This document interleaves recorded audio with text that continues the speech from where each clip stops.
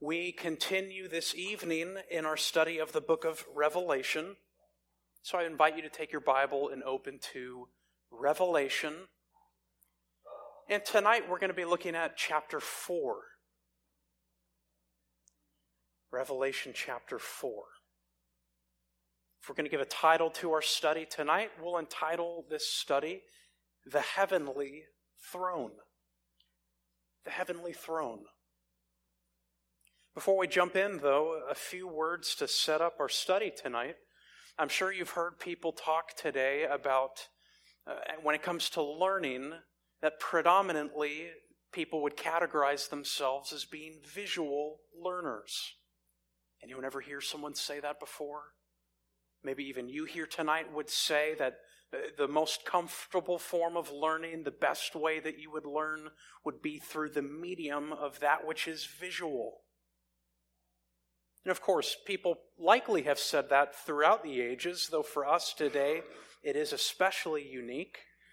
There's an interesting book that has been written entitled 3 Pieces of Glass, describing the way that 3 pieces of glass have transformed the way that we live, and sadly for many, result even in them feeling isolated and lonely. What are these 3 pieces of glass? The windshield, think of the car, the television, your TV screen, and your smartphone. That each one of these pieces of glass subtly has trained us and teaches us, and maybe even has some unintended consequences that have affected us. But how common it is for people to say, yes, when it comes to learning, sure, I can sit under a lecture, but the best way that I learn is through the medium of the visual. Well, how interesting. Because when we come to the book of Revelation, one of many examples in the Bible, that God understands that propensity that we have towards the visual. And how for us learning, sure, we can read, we can listen to a lecture and understand and study that way, but how it can be helpful to have some visual and some images put before our mind. And really, when we come to Revelation chapter 4, we've seen it already in Revelation. Think of chapter 1. But chapter 4 and on, that's where Revelation takes on this apocalyptic genre in the Bible, where suddenly we're going to be introduced to some unbelievable sights, scenes, visions, images, that admittedly, even as we have to stop and think and wrestle, what do these images signify? There's a challenge there. And yet, if there ever was a book that would be helpful for us today, 21st century people trained for the visual, well, it would be the book of Revelation. So tonight we come to this study looking at a unique and a special scene. By way of reminder, where we've been the last few weeks, we have been walking through Revelation. In fact, if you look back to Revelation chapter 1, you remember the message Pastor Hardy opened up, setting the stage for the entirety of the study. How in Revelation 1, and specifically verse 19, we were clued in on a very helpful verse that paints for us the journey that we're going to travel on through this unique letter. Where the Apostle John, as he writes in verse 19 of chapter 1, therefore, write the things which you have seen, the things which are, and the things which will take place after these things. Do you remember the significance of this verse? In many ways, it's providing for us the outline for the book of Revelation. Write the things which you have seen, John. What would that be? The vision just described in chapter 1. Write the things which are. What is that? Well, you remember chapter 2 and chapter 3, each of these messages delivered to each of these churches there in Asia Minor. But then, write the things which will take place after these things. we come to that juncture starting now in chapter 4. So we're coming to a significant division now in the book of Revelation. A division and a section that's really going to take us from chapter 4 all the way to the end of the book, chapter 22. Looking ahead to that which is prophetic, that which will lie in the future, and amazingly, even for us, 2,000 years later since John wrote this, we're still looking and awaiting these things to take place. Again, if we're following the chronology given to us in chapter 1. And you're probably familiar, again, these unique images and the visuals that are going to come up and surface in chapter 4 through the end of Revelation. At some point, we're going to be introduced to this figure known as the beast. We're going to be introduced once again to Babylon, this resurrected anti-God empire led by the serpent, the devil himself, led by the beast. We're going to be seeing all sorts of unique things related to seals, bowls, scrolls, and judgments associated with each. And soon, we're really going to be looking upon a unique period of time that the other pastors have been alluding to it. If we were to study elsewhere in the Bible, you can make a case for this unique window, this period known as the Great Tribulation. A period that's going to take place over 7 years, where here on this earth, there is going to be immense and intense judgment from God, all for a unique purpose that we'll see in the course of the study. But before we get to any of that, before we head down onto the earth and see the wickedness that's going to increase and what's going to happen for those at that period who would seek to be faithful to the Lord, before getting down into that which is dirty, we first ascend up to heaven, to this scene, this vision that's going to take place in chapter 4 as well as chapter 5. I wish we could cover both chapters tonight because they go together. But for our purposes, we're going to walk through chapter 4, the heavenly throne. And it'd be helpful for us, before we walk through it, to read through the entirety of the chapter, because the ground we're about to walk upon maybe isn't as familiar to us. And again, some of these descriptions and some of these images, they are going to be unique. So buckle up, hang tight. Let's read through chapter 4 and we'll walk through it together tonight. The Apostle John writes, Revelation chapter 4, beginning in verse 1, "After these things I looked, and behold, a door standing open in heaven.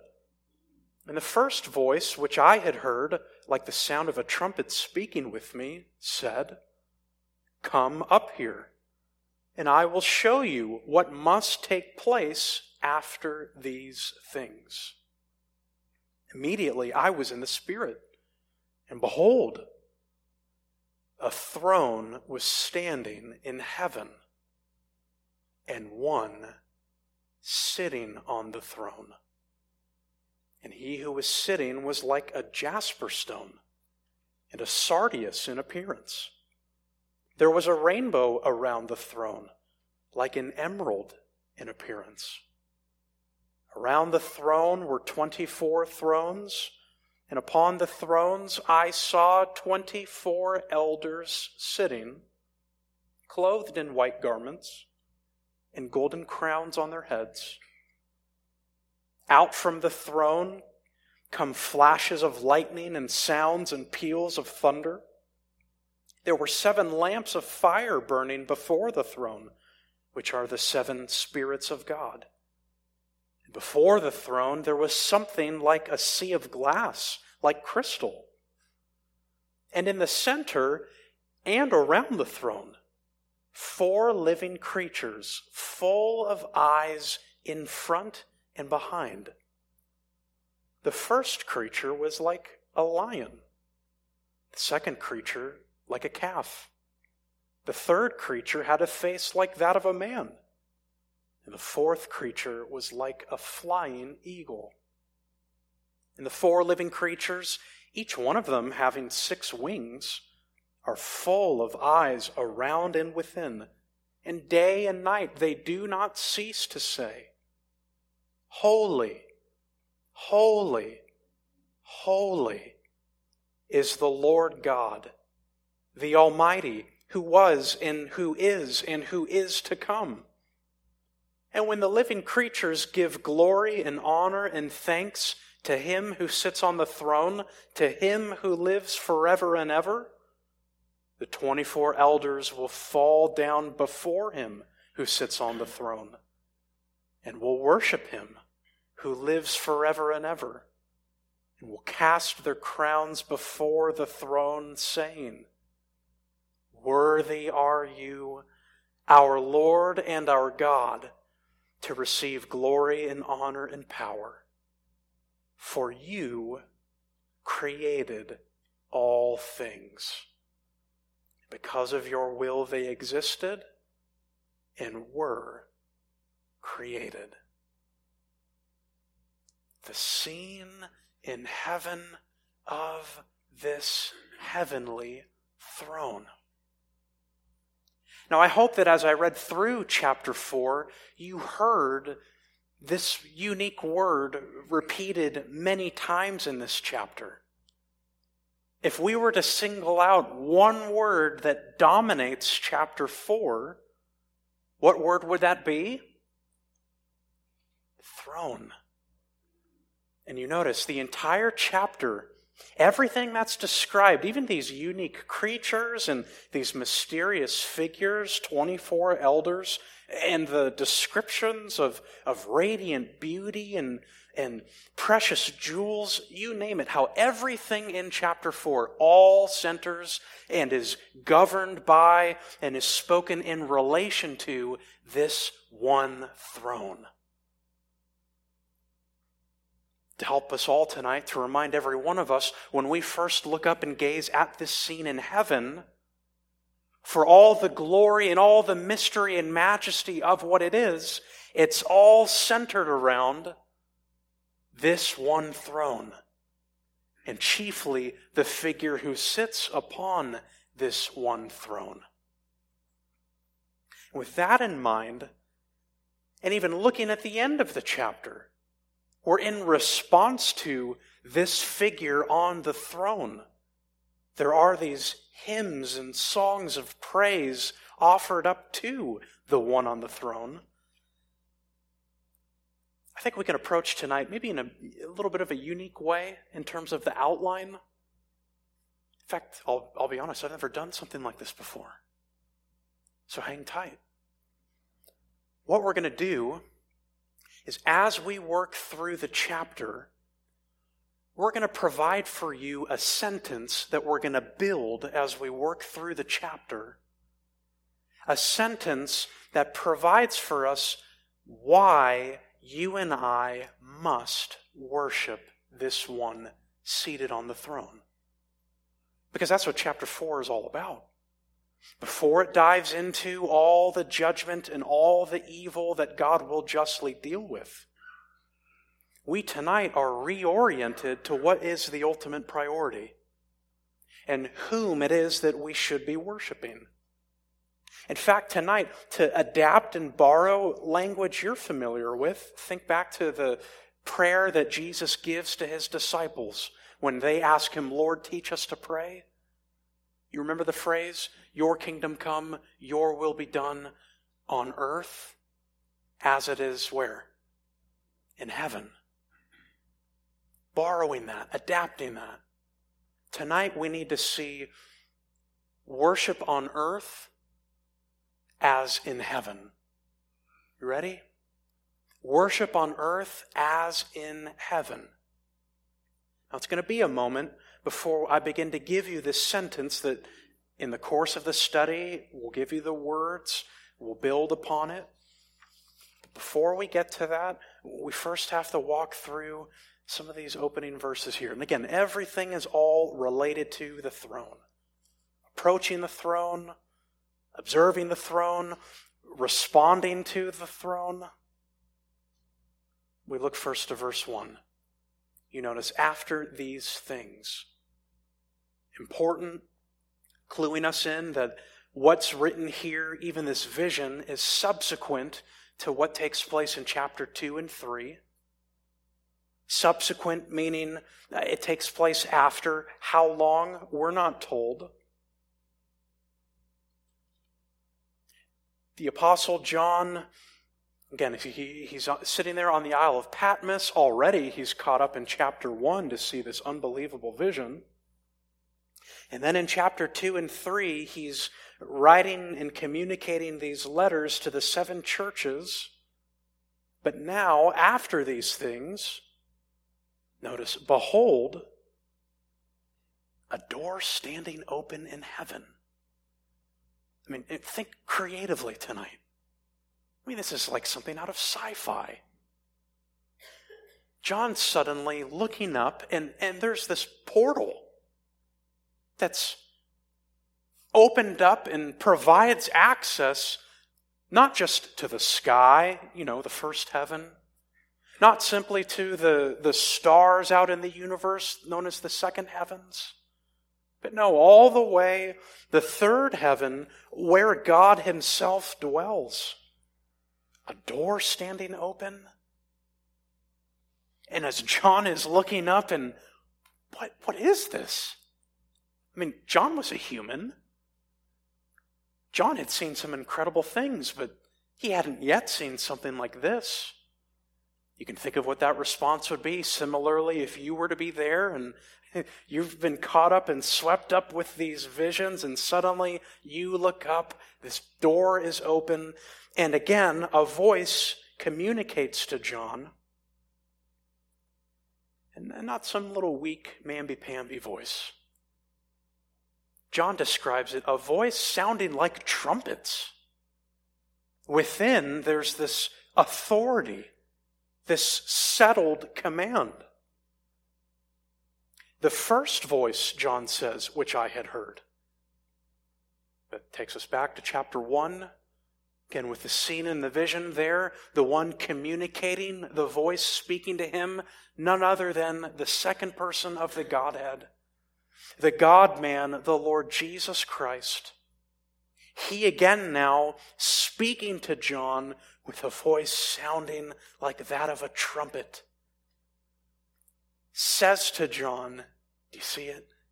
Come up here, and I will show you what must take place after these things. It's kind of funny. He issues this command, come up here. He doesn't ask for John's consent. He rather just gets it. And by sheer force of this voice sounding like that of a trumpet, John is immediately in the Spirit, verse 2 tells us, brought up into this place. Again, this is a vision. How this all took place, what this all was like, we don't know. His body is still on the Isle of Patmos, but in some incredible, unique, one-of-a-kind experience. In other words, not something you and I are going to experience. And not like the experience that so many today, trying to make a buck, throw out to the Christian publishers. Well, I was caught up to heaven. John's vision here of heaven's quite different than some of those bestsellers out there. I trust you know that. Come up here, I'll show you what must take place. Verse 2, immediately in the Spirit, John's there, and what does he see? The text alerts us. The text jolts us. Behold, a throne was standing in heaven, and one sitting on the throne. Oh, as John looks and he sees, what first stands out is this throne that's signifying sovereignty, signifying settled control and settled rule. And there's one sitting on the throne. And John's seeing this, and he's taking this in, and as best as he can, he's going to record what it is that he's seeing, again, as this visual learner. But you'll notice here and all throughout Revelation, there's a limit with our finite language. He will repeatedly use terms like or as, comparing and doing the best that he can, but what he writes is just a glimpse and a glimmer of what the full reality is. There's this throne, there's one on the throne, and verse 3 will begin to describe who this figure is on the throne. He who was sitting was like a jasper stone and a sardius in appearance. There was a rainbow around the throne, like an emerald in appearance. He's looking, and as best as he can, he's relating it to some precious jewels that at the time people would be familiar with, and even us today, we're more or less familiar with these, but it's helpful to expand and tease it out some. He sees and describes that this figure sitting there is like a jasper stone. Later in Revelation, this term will come up again in Revelation 21, verse 11. And there, as it's described even further, we get this insight that it was a watery, crystal-like brightness. So perhaps as he looks at this jasper stone, he's describing something that would be like a diamond with light shining upon it, and the beautiful, brilliant glimmer radiating off of it. But not just a diamond, he says a sardius, deep, richly red, maybe like a ruby, maybe like a carnelian. And interestingly, even these two stones, if you read in your Old Testament, you'd see that they appear. This isn't the only place they show up together in close relation in the Bible. If you were to go all the way back to the book of Exodus, and the attire is described of the high priest as he would put on unique clothing and would prepare himself to go into the tabernacle, the very place where God would dwell, and even enter into the Holy of Holies, but one day a year to uniquely offer on the Day of Atonement sacrifice to God. How on the breast of that high priest there was this clothing, and on it would be precious stones representing each of the 12 tribes of Israel. And how interestingly that the very first and last of those stones are the same stones described here. Maybe even trying to bring into our mind the one who has a covenant people that he was faithful to in the Old Testament and that he hasn't yet forgotten, that Revelation will describe later. Perhaps it's even capturing the beauty of the diamond and the richness of the red, capturing his holy justice and his just wrath that soon in Revelation is going to be poured out. Not only that, he says, there's this rainbow, but a unique rainbow. He ties it to the beauty of an emerald. An emerald, you know, is green, so perhaps this rainbow has various shades of green, maybe radiating around the throne. Even to hear of a rainbow reminds us of the rainbow as it appears in Genesis chapter 9, that symbol of God's faithfulness and his mercy. I think the commentator Robert Thomas is helpful here with some of these images. He writes, It is a reminder that God's mercy is as great as His majesty. That there will be no triumph of God's sovereignty at the expense of His majesty.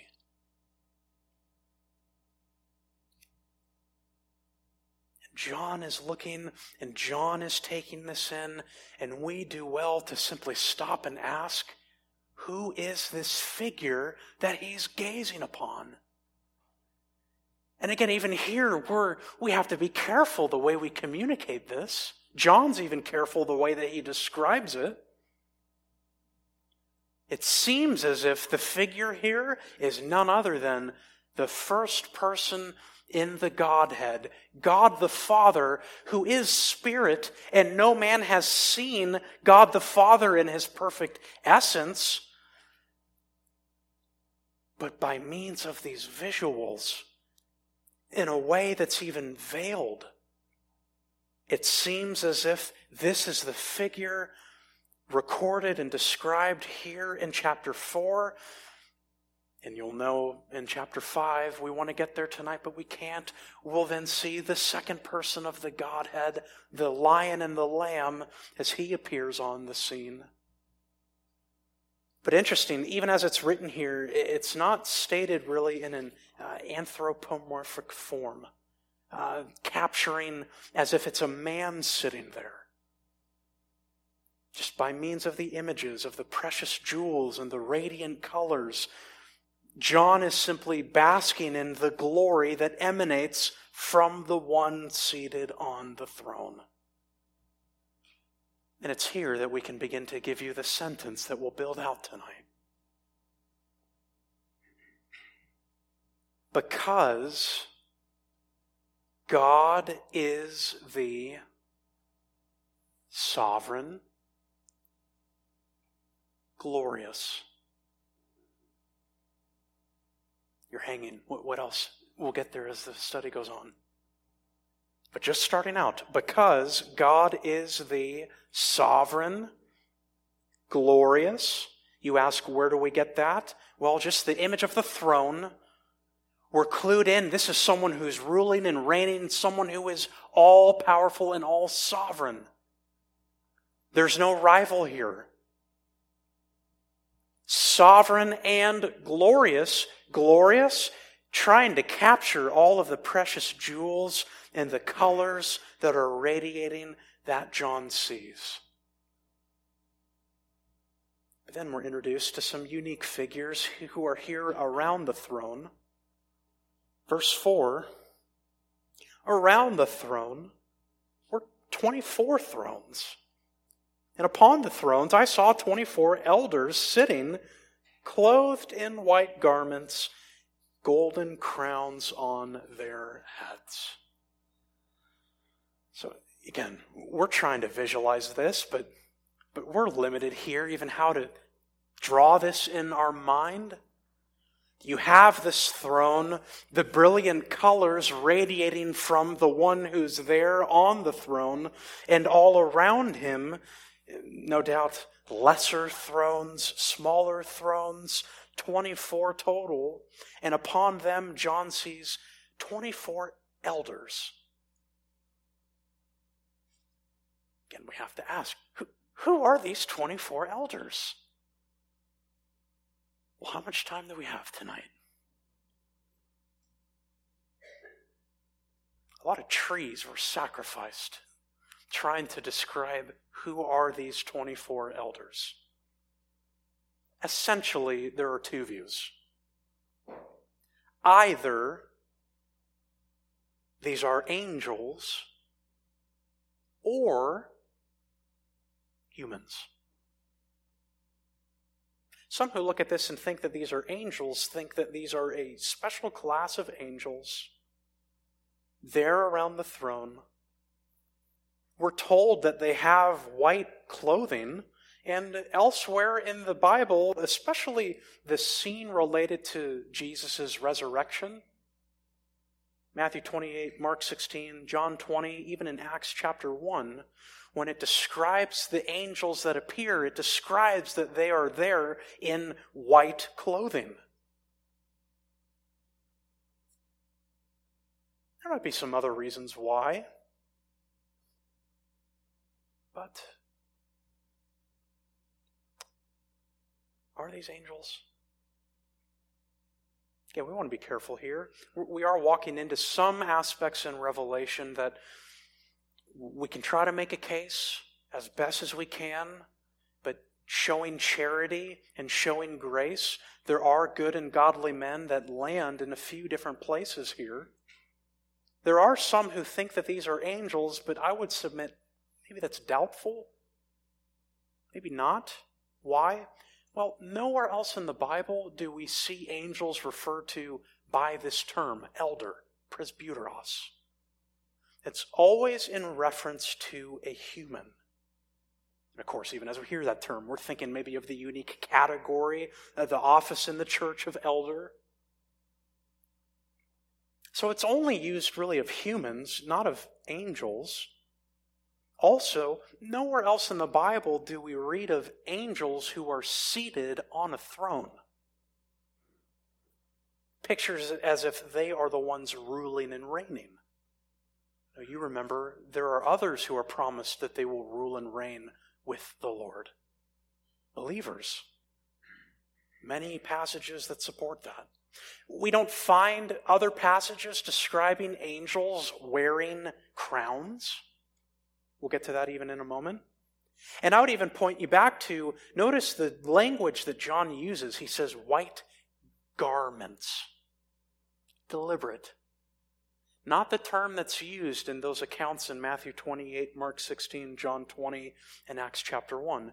No, rather, the term here, garments, they have appeared before already in Revelation.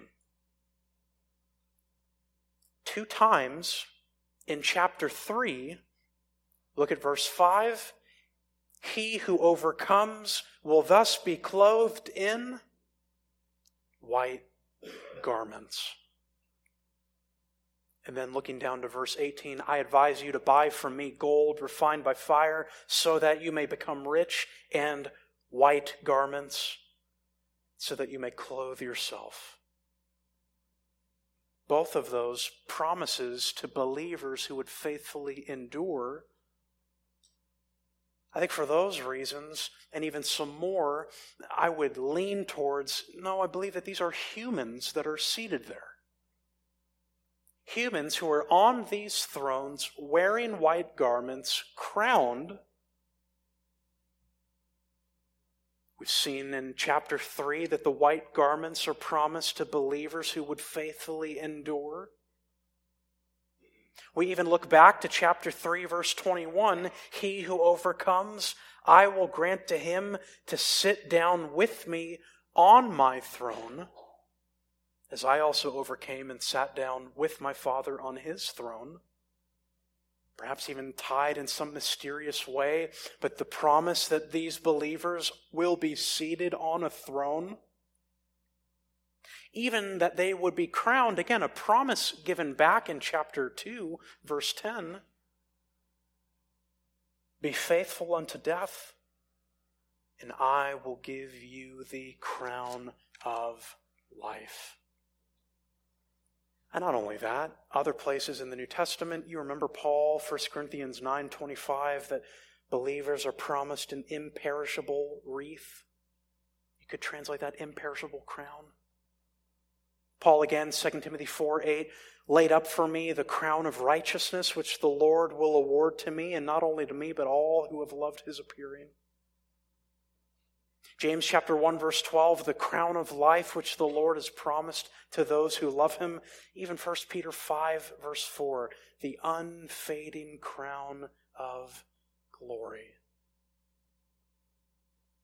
Even the term here for crown, it's 2 terms could be used. One signifying the sovereign who sits to reign, but it's not that. Even though they are seated on the throne, it's a different term, a term that's describing imagery from the athletic games when someone would persevere and someone would be the victor.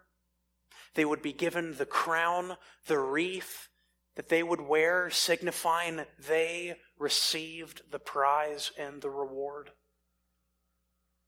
I think for those reasons, when we read of these 24 elders, John is looking at some representation of humans there around the throne. They've been clothed in white garments, signifying they have Christ's righteousness. They have the crown. It's been given to them, meaning they've persevered, they've been faithful even to the point of death.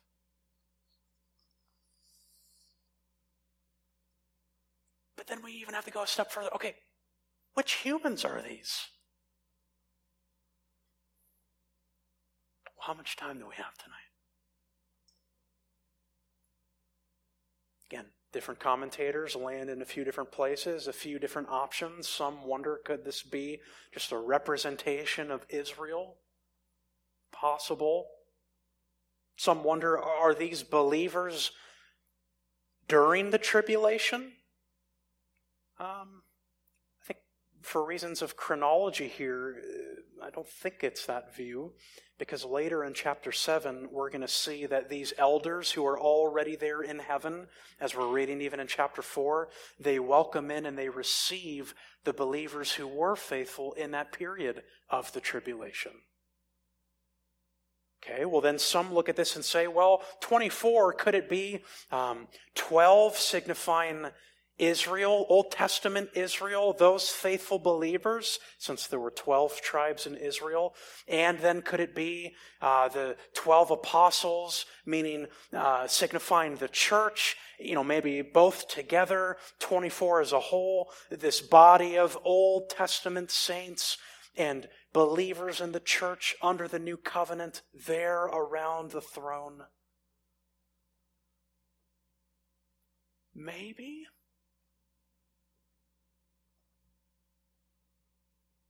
Although some would push back against that and say, well, you're now dividing this group of 24, and they're always seen together there as a whole.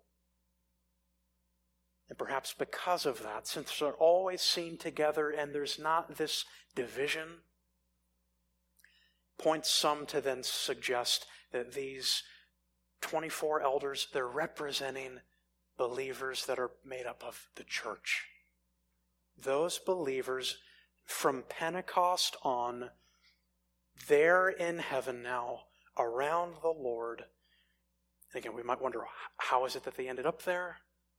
Well, some no doubt have died in the last 2,000 years.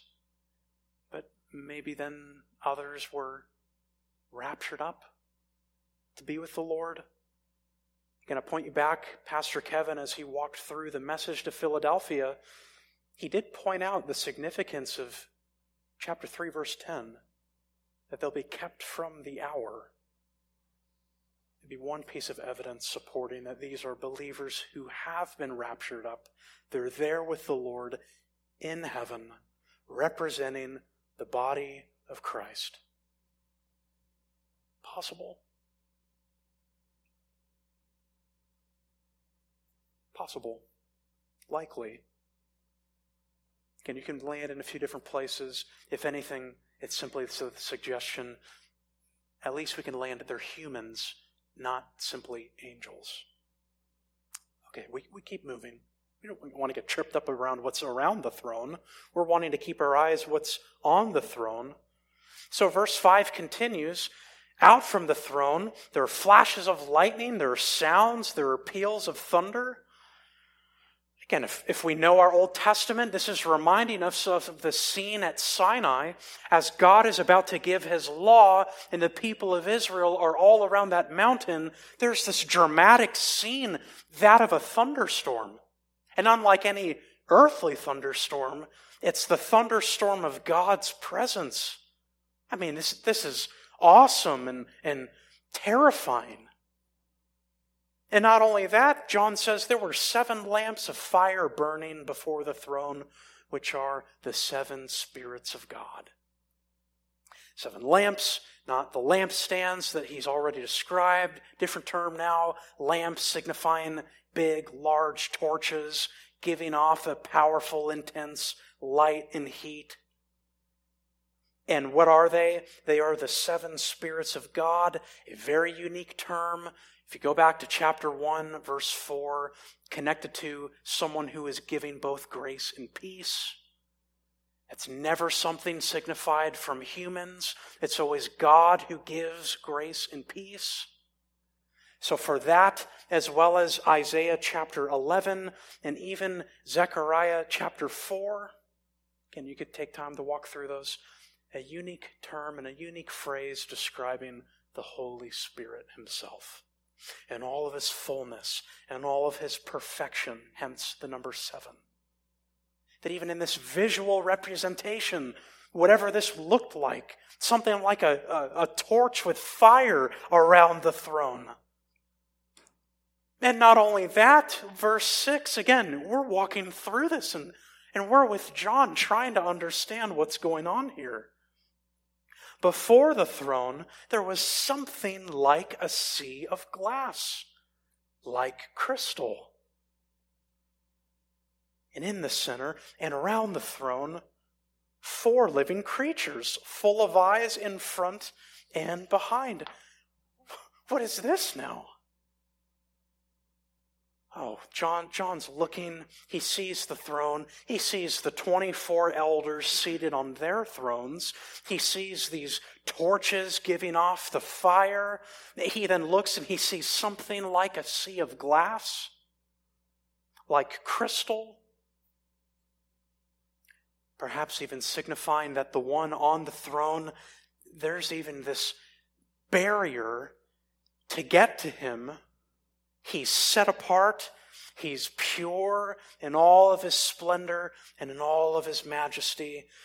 And then even close and around, even encircling it, these 4 creatures. 4 creatures that as he describes them, I mean, this sounds wild here, right? But remember, John is building on all of the revelation that has been given before. And there is a place where there are 4 creatures described in a very similar way that have already made their appearance in the Bible. Do you remember Ezekiel chapter 1? This is a bit dangerous. Turn in your Bible to Ezekiel chapter 1, if you would please.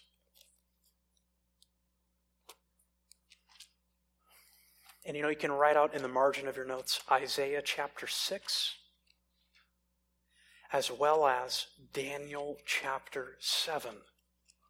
Similar prophetic visions of God on his throne. But at least in Ezekiel chapter 1, as Ezekiel is with the people of Israel in exile, out in Babylon, Ezekiel, by the river Kebar, one day he too is caught up into a vision, and he looks and he sees, you look at verse 5, there were figures resembling 4 living beings. And each of them had 4 faces and 4 wings. Verse 10, as for their faces, the face of a man, the face of a lion, the face of a bull, the face of an eagle. Again, as Ezekiel's looking at it, it seems as if each one of these creatures has 4 faces, each one of the lion, the ox, the man, and the eagle, having 4 wings. And as they move, Ezekiel then will even look up further, drop down to verse 26 of Ezekiel chapter 1. And above the expanse, maybe even that sea of glass that was over their heads, there was something resembling a throne, like lapis lazuli in appearance. And on that which resembled a throne, high up, was a figure with the appearance of a man. And I noticed from the appearance of his loins and upwards something like glowing metal that looked like fire all around within it. And from the appearance of his loins and downward, I saw something like fire, and there was a radiance around him. As the appearance of the rainbow in the clouds on a rainy day, so is the appearance of the surrounding radiance. And such was the appearance of the likeness of the glory of the Lord. And when I saw it, I fell on my face. What a scene. What a vision. Again, Isaiah has something similar in Isaiah chapter 6. Daniel has something similar in Daniel chapter 7. Going back then to Revelation chapter 4. At least even as we look and we see these four creatures with the face of a lion, one with the face of an ox, one with the face of a man, the fourth the face of an eagle. Are these the exact same creatures that Ezekiel describes, that even later in Ezekiel 10 he will give them the title cherubim? Possibly, and maybe at least from John's perspective, he doesn't see that each one has these four faces. Possible. Or maybe at least he's describing, in addition to the cherubim, even in addition to the seraphim in Isaiah chapter 6, there are now these four very unique creatures, angelic in being. Where are they? Close in proximity around the throne. Even borrowing the language from Ezekiel chapter 1, constantly in movement, circling about it as if they are protecting, worshiping, guarding this most special throne. And they have 6 wings. In Ezekiel chapter 1, they're said to have 4 wings. Isaiah tells us the seraphim have 6 wings, so which is it? I mean, we don't know exactly. But at least these exalted angels with these wings, perhaps some covering their eyes, even though they're all covered with eyes, signifying they are alert, they are aware, they have very clear knowledge, and they're unsleeping in their watchfulness. The significance of the faces, a lion perhaps signifying nobility, an ox perhaps signifying strength, a man perhaps signifying intelligence and reason, an eagle perhaps signifying swiftness of speed. And again, maybe with these 6 wings, just like the seraphim in Isaiah chapter 6, with some they're covering their face to signify humility and awe. With some, they're covering their feet because they're in the presence of the Holy One. And with the other 2, they fly. Why? To swiftly obey God's commands. And even as they are there around the throne, what's key for us is what they are communicating.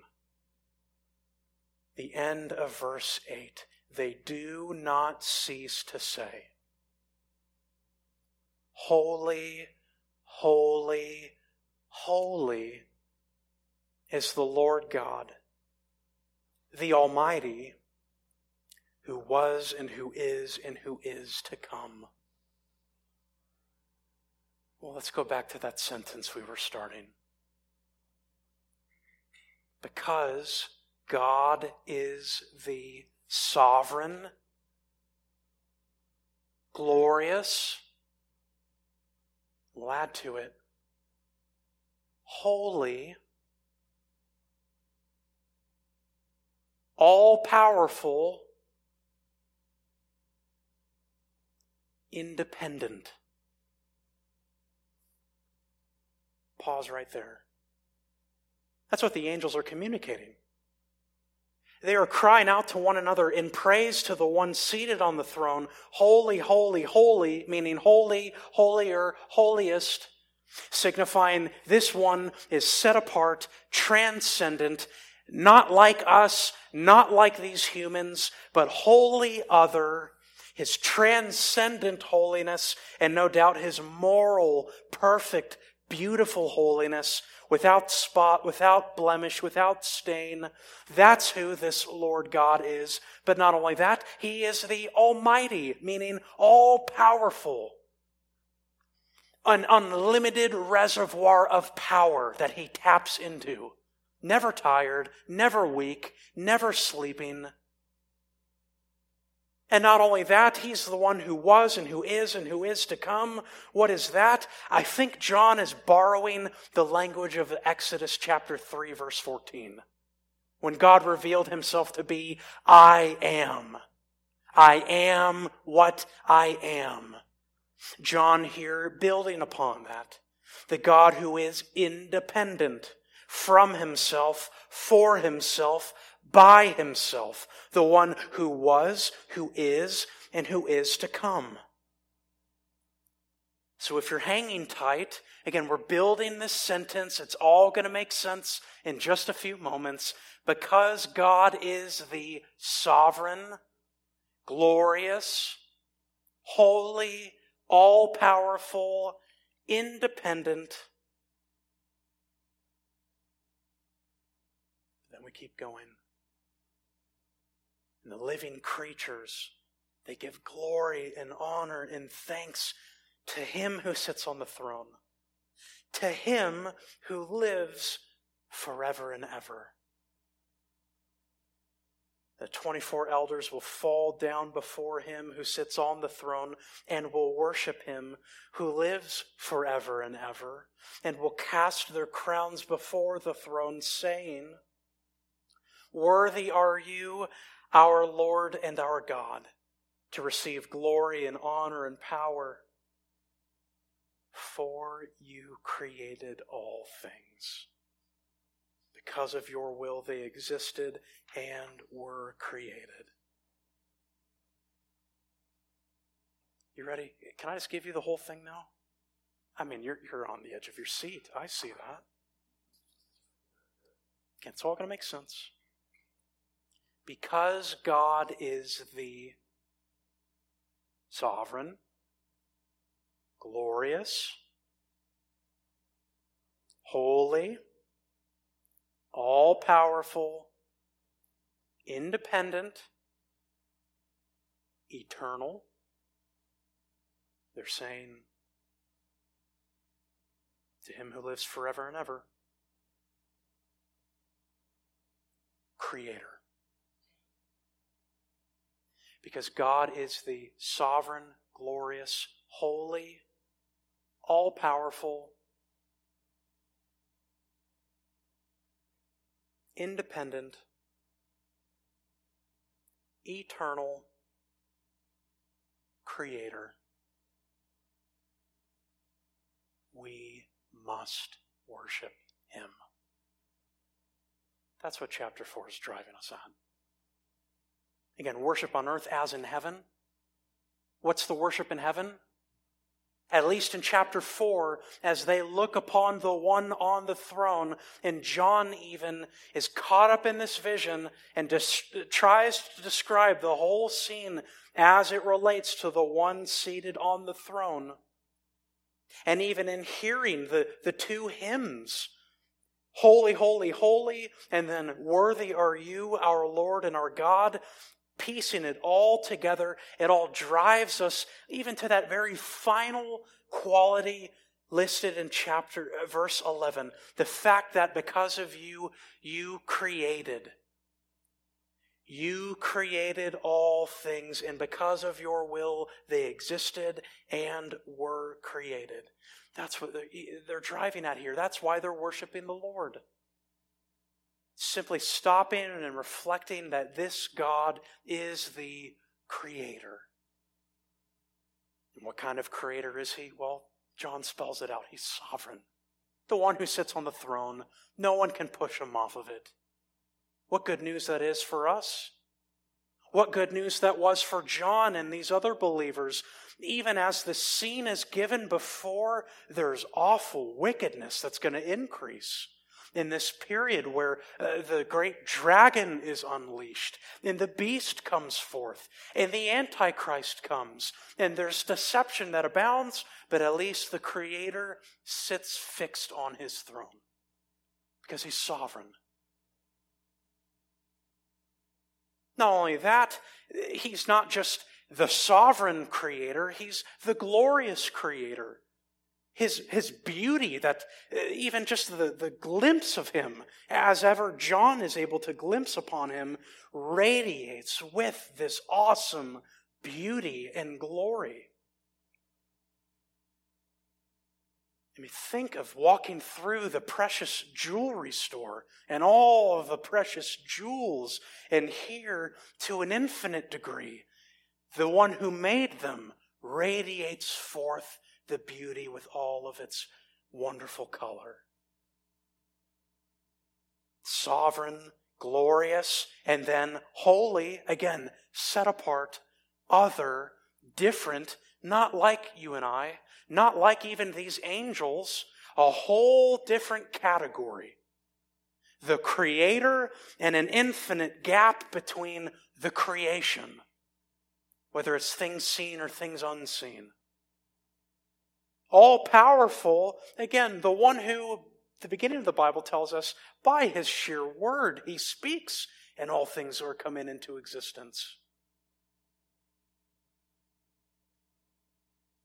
And the one who's independent, again, from himself, for himself, by himself, a God who's totally self-sufficient. A God who in no way is needy or dependent upon his creation. God who is eternal, no beginning, no end, the one who lives forever and ever, the one who is even life itself. And of course, the one who's the Creator.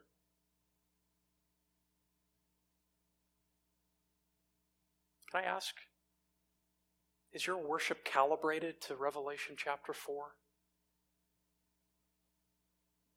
Worship on earth as in heaven. This is the scene in heaven. In an ongoing and an ever-continuous way. Even right now, those present praising Him, you are this great Creator. When was the last time that you stopped and praised Him and worshiped Him for that unique quality? Even to let that shape and settle the way that you look and interpret all of life. It's not your life. It's not your world. It's not my life. It's not my world. It's His.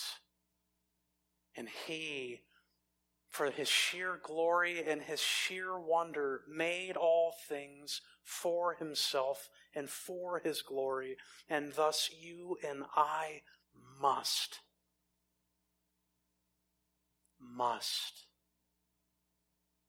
worship Him as Creator. We might even stop and think about, okay, well, what kind of worship is this to be? Well, we can look again to the passage. At least in heaven, they're worshiping Him in an unceasing way. We could say our worship can be regular, characteristic of our lives.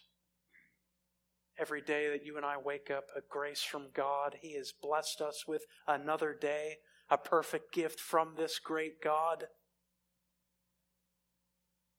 We can look and we see that these elders fall down before Him. Worship ought to be humble. And we see who He is, even as He's described here. And in seeing Him, we see who we are. We're but creatures made from the dust. And one day to dust we will return. And that He's mindful of us, He's created us, He cares for us. Our worship ought to be regular, our worship ought to be humble, and we can even add our worship ought to be grateful. Maybe that can capture the scene that they take these crowns. I mean, they endured. They were faithful through whatever the persecution was, whatever suffering, whatever trials they faced. A whole host and a whole assortment of trial. And yet one day entering into His presence and hearing, "Well done, good and faithful slave. Enter into the joy of your master." And He gives to them this crown that they then have. But then as they look back to the one seated on the throne, how could I hold on to this? And they cast it before Him, grateful for who He is and what it is that He's done. And again, we so want to go into chapter 5 because chapter 5 will build it out further. He's not only our Creator, He's our Redeemer. He not only made us, He saved us. We'll have to wait till we get to chapter 5 next week. But maybe we can at least stop, and if our worship will be on earth as in heaven, we can reflect because God is the sovereign, glorious, holy, all-powerful, independent, eternal Creator. We must worship Him. Father, we thank You for our study tonight. We thank You for this incredible vision.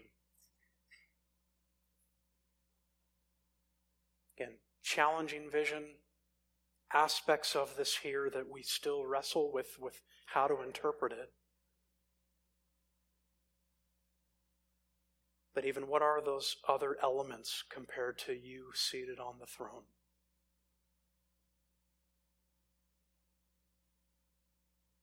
We join in with them. We even join in with the lyrics to the hymn, casting down the golden crowns around the glassy sea. Holy, holy, holy are You, O God. You've made us. You are the sovereign Creator. Well, that means we can't even understand our lives unless if we understand them in relationship to You and into the Word that You've given us. So, Father, help us, forgive us. May You use this passage tonight to reorient, to calibrate our worship. That we wouldn't even worship You in a utilitarian way because of what we get out of it. But that our worship would be pure, simply for who You are. We ask this in Christ's name. Amen.